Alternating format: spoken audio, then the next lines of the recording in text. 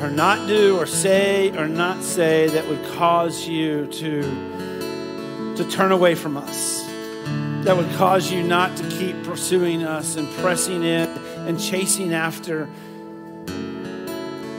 There's nothing we can do or say to cause you to stop loving us or even to love us more than you do right now. And so, Father, we thank you for that.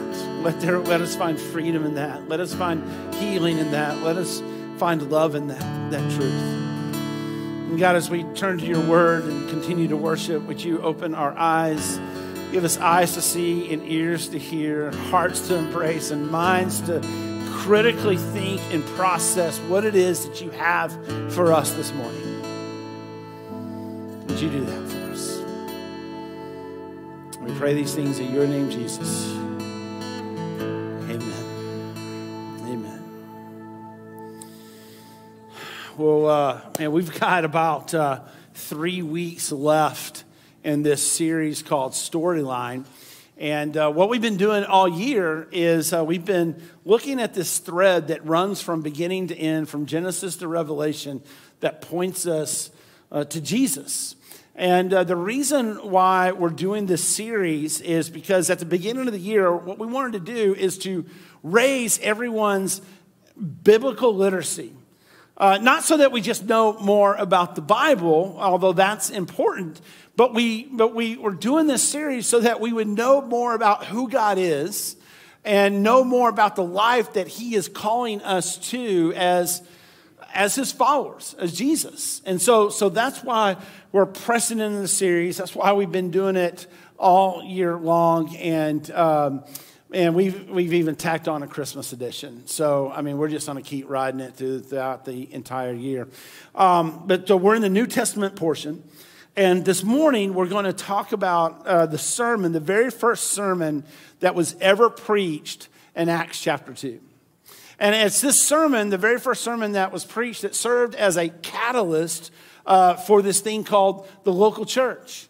And the local church is God's hope for this broken and dark world. And so we're here today, not because of any sermon that I've ever preached, but we're here today as gathered as a body of believers, as brothers and sisters in Christ, because of this very first sermon that was ever preached.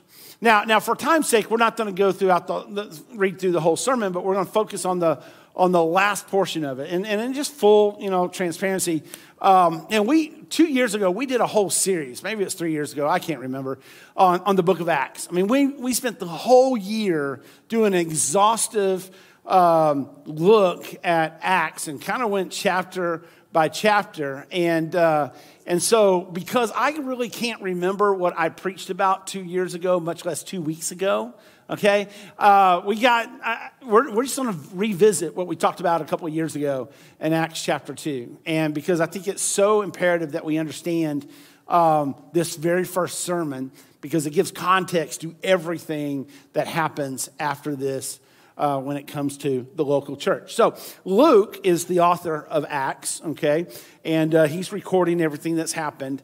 And in Acts chapter 2, he gives us some insight of what it means for you and I to become Christ followers, for you and I to call ourselves Christians. And we don't really have 4 statements or 4 points this morning, but we do have 4 words. And let me give them to you up front, and then we'll unpack them as we go along. But the 4 words that we have this morning are mind, grace, heart, and life.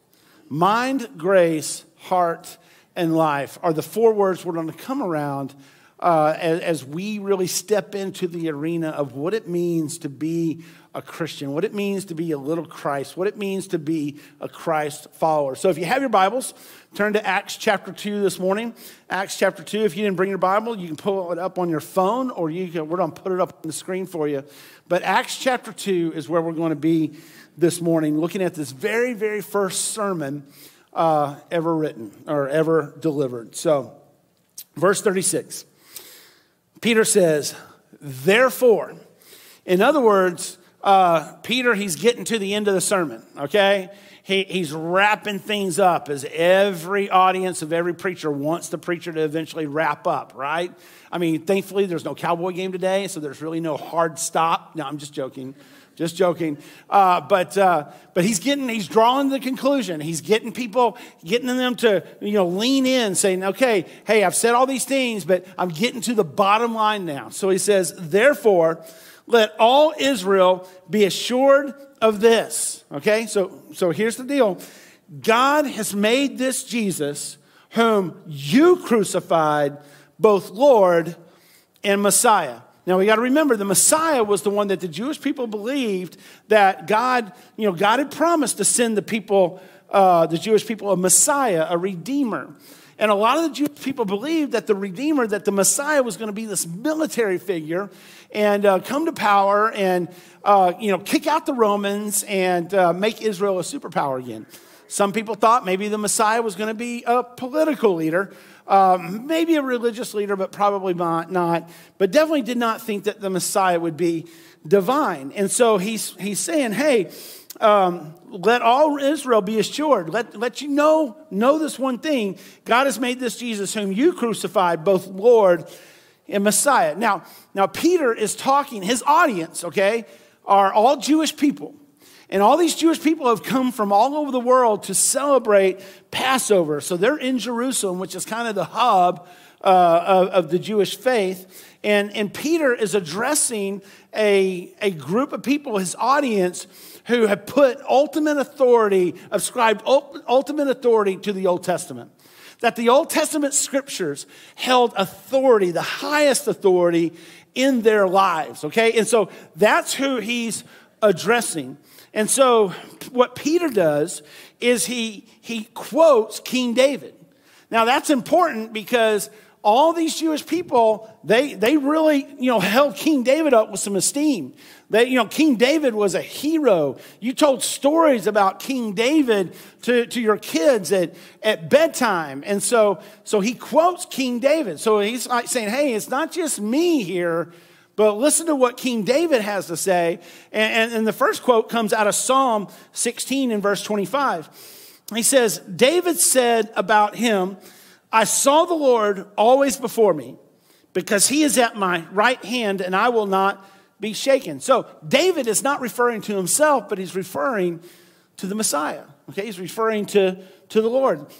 Peter quotes David again. He quotes him in Psalm 110 in verse 34. It says, for David did not ascend to heaven, and yet he said, the Lord said to my Lord, sit at my right hand until I make your enemies a footstool for your feet.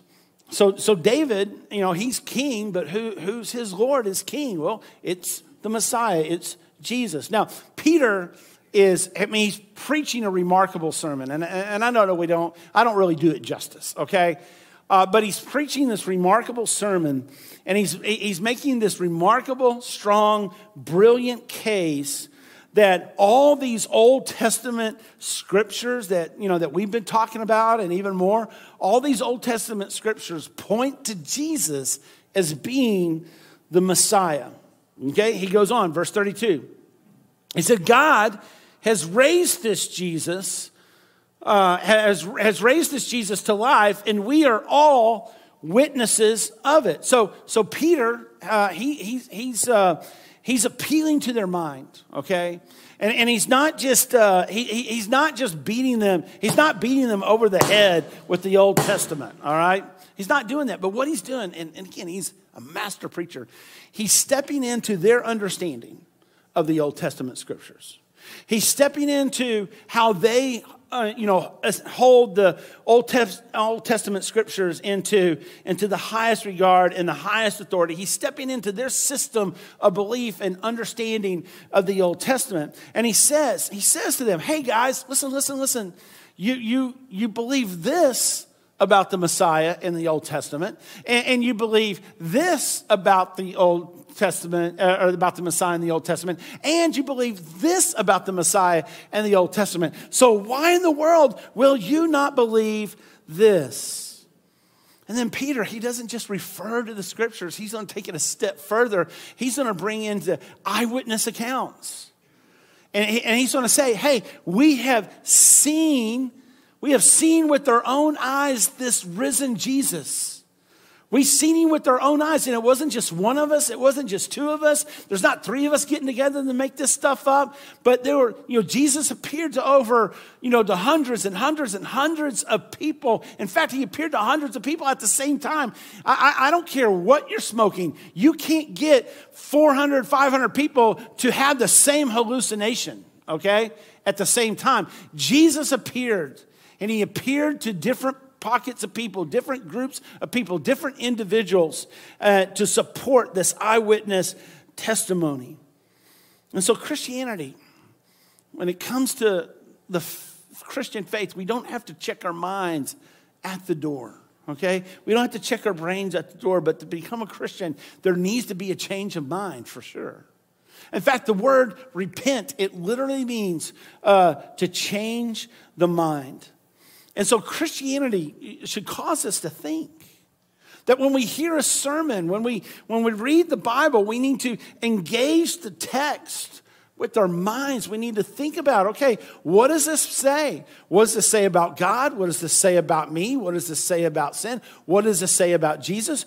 Because here's the deal. Something happened in history, and it's got to be dealt with. It's the resurrection of Jesus Christ. And we are invited to investigate it with the mind. So there's the mind. So then the second word we're going to come around is grace. That Christianity is about salvation by the grace of God. Okay? Christianity is about the salvation by the grace of God, not our own merit. Okay? That it has nothing to do with our performance. It has nothing to do with our good works. It has nothing to do with our religious activities. And one of the things that we saw when we went through Acts, and if you read Acts, what we see is all these preachers that pop up in all these little churches and all these little towns is in the early church is they always read everything in the Old Testament as pointing to Jesus.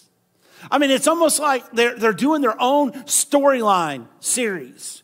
They got their graphic and they're running the thread all the way through. But every story, every page of the Old Testament, it points to Jesus. The authors of the New Testament, they saw the Old Testament scriptures as everything in the Bible pointing to Jesus. Now, watch, listen, don't miss this. It's real easy to think the Bible is about us. Because the Bible is full of good advice of how we should live our lives. But it's real easy that when we make ourselves the topic of the Bible, when we put ourselves in the scriptures, that it's real easy to start seeing the Bible as a list of things we have to do in order to be saved. It's real easy to see the Bible as rules that we need to keep in order to get God in on our deal, or in order to get God to answer our prayers, or in order to get God to love us more. And all of that is deep in religion. Because the gospel is not about what we can do for God, but about everything that God has done for us through the life and death and resurrection of Jesus Christ. Now, you know this. You don't need a preacher to tell you this. That there's no way not one person could live this out perfectly, right? And in fact, let's just take the Bible out of it. Let's just say we had everybody write down 10 rules that you think you need to follow to live a good life. There wouldn't be one of us that could keep our own rules. Sooner or later, we'll break them. But the Bible says when we don't live out this word or God's law, it's called sin. And that sin separates us and it puts us in a hopeless situation when it comes to God. But Jesus came and he lived the life that we can't live. And he died the death that we all deserve for not living this out perfectly. And when we put our faith in him, not our performance in him, but when we put our faith in him, we are saved by the grace of God. Now don't get me wrong. I mean, behavior, the way we live is important. But the things that we do as Christians should be done out of a heart of gratitude for all that Jesus Christ has done and accomplished for us. It says, Jesus, you've done so much for me. It's my absolute pleasure to live for you in these ways. So, to be a Christian engages the mind, but it's all about grace, but it also engages the heart. Look at verse 37.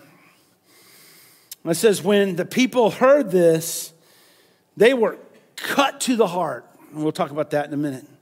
And said to Peter and the other apostles, brothers, what shall we do? So they're hearing the gospel, they're hearing the truth, and they're like, what do we need to do? Now, this verse shows us that we don't just decide to pick up Christianity like a self-improvement project, right?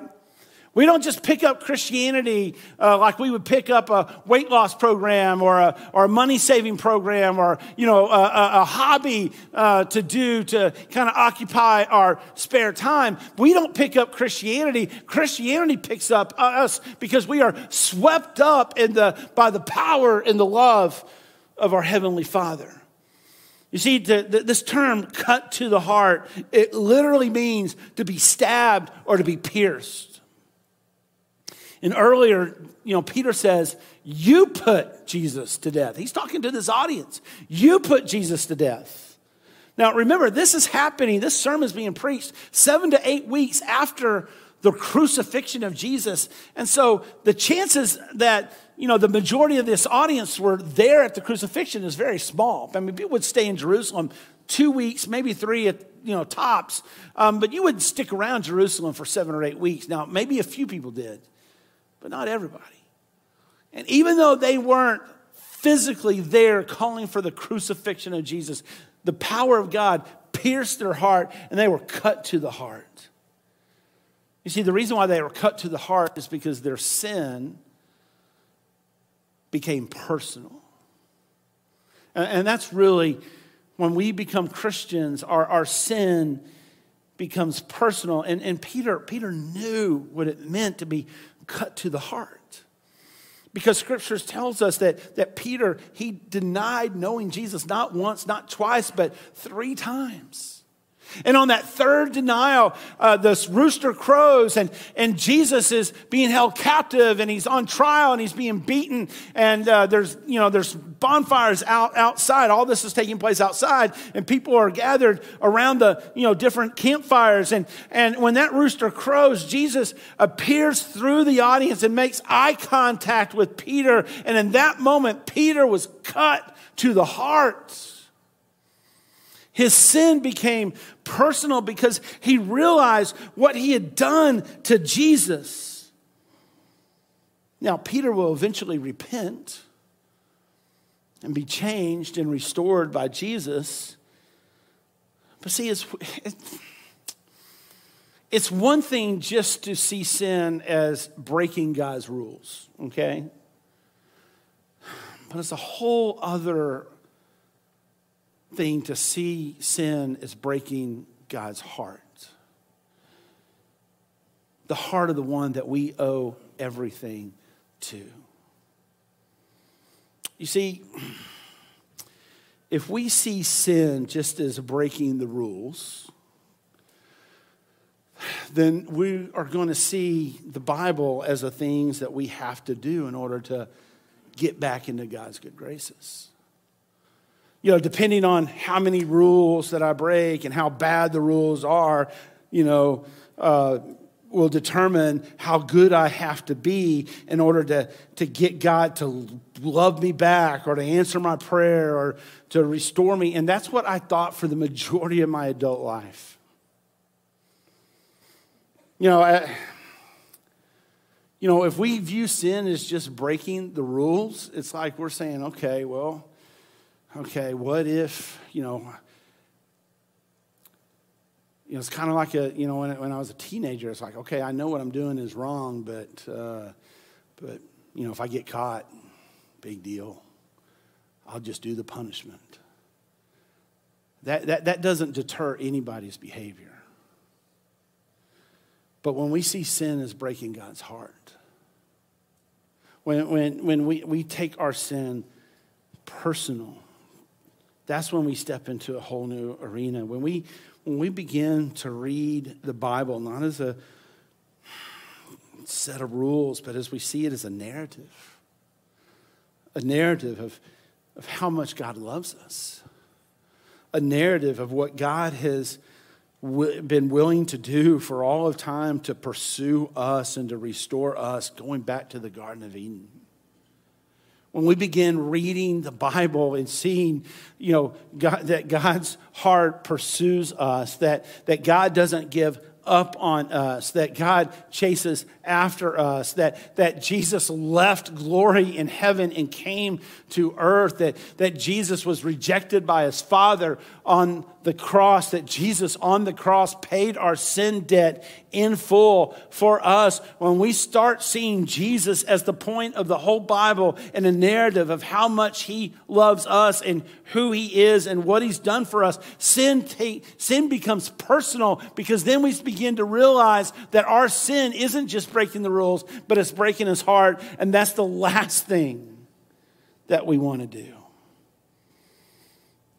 And when we come before our Heavenly Father and we start to realize just how much he's done for us and how much he loves us, that our heart of stone begins to melt under the intense heat of his love for us. And so being a Christian, it engages our mind. It's receiving grace. It changes our heart, but it also changes our life. That we need to give our lives, offer our lives to Jesus. Peter, they say, "What shall we do?"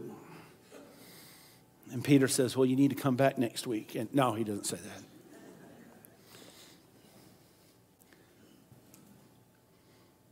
And Ben, why don't you guys come and just get ready to lead us into this response. But Peter replied, he says, "Repent and be baptized, every one of you." Doesn't matter if you've been going to synagogue your whole life and you've memorized the Old Testament, or you've never been to synagogue, you've never been in church your entire life. It says, "Repent and be baptized, every one of you, in the name of Jesus Christ, for the forgiveness of your sins, and you will receive the gift of the Holy Spirit. The promise is for you and your children, and for all who are far off, and for all whom the Lord our God will call." See, Peter tells them four things. He says, repent, so change your mind and receive forgiveness. In other words, put your faith, your trust, your confidence in the performance of Jesus, not in our own performance. And when we repent and we receive the forgiveness of God through his grace, we have a brand new freedom. We have new freedom in the forgiveness of Christ when we repent. He says, be baptized. In other words, be baptized, go public with this faith and be a part of a new community. So now not only do we have a new freedom, a newfound freedom, but we also have a new community. We have brothers and sisters to do life with. He says, receive the Holy Spirit. Now, when we put our faith in Jesus, we receive the Holy Spirit. The Holy Spirit is not a byproduct of baptism. We receive the Holy Spirit. And when we receive the Holy Spirit, we have a new power. So we have a new freedom through repentance and forgiveness. We have a new community when we're being baptized, being counted as among our brothers and sisters. And now we have a new power to do life in. And he says, oh, by the way, go tell others. Go tell others about Jesus. And so now we have a new mission. So we have a new freedom, a new community, a new power, and a new mission. And Jesus says to these Jews, he says, hey, when we become Christians, those Gentiles, those people who weren't born Jewish, those people that we've looked down on our whole lives, those people who thought they didn't have a snowball's chance with our God, they're included in this too, because it's for everybody. He says those people who thought they didn't have a chance, who thought they were so far gone and had disobeyed so much and lived their life and engaged sin so much, it's for them too. This message of forgiveness and hope and salvation is for them too. He says, those people that we looked down on, that we thought they were unclean dogs, it's for them. They're going to become our brothers and sisters in Christ. Because we have a new freedom and a new community and a new power and a new mission. And so I think today it kind of boils down to maybe two things for us, maybe three. One, the question is, have you ever put your faith in Jesus Christ? Because today needs to be the day. Experience that new freedom. And if you need help with that, we'd love to help you with that. I'll be standing right down here. If you want to talk about that, you can grab a staff member, you can grab somebody you came with and say, hey, let's talk about this. So that's one category. That's one application. Another application, maybe you may have walked in here thinking, man, there's no way God wants anything to do with you because of what you have done. But you need to hear that God loves you and there's nothing you can do to cause him to stop loving you and stop pursuing you. So today, repent. We'll walk with you. And I think the third application is, I think every single one of us knows someone who they've not put their faith in Jesus. And so maybe today we just start praying for that person. And when we start praying for that person, you just watch. God's going to provide an opportunity. All of a sudden, they don't want to go to lunch. You're like, whoa. I didn't ask you to lunch. Yeah, but you did start praying for them. Or maybe you invite them to church. I don't know. God will work that out. But remember, you have a new power and you have a new community. So we'll do this together. So those are our three responses today. Let's pray together. Father, thank you so much. Thank you so much for all that you've done for us through Jesus Christ. Let us not think it's about us or our performance, but it's all about the performance of Jesus for us. And we just say thank you. Thank you so much. And we pray these things in your name, Jesus. Amen. Let's stand and let's worship.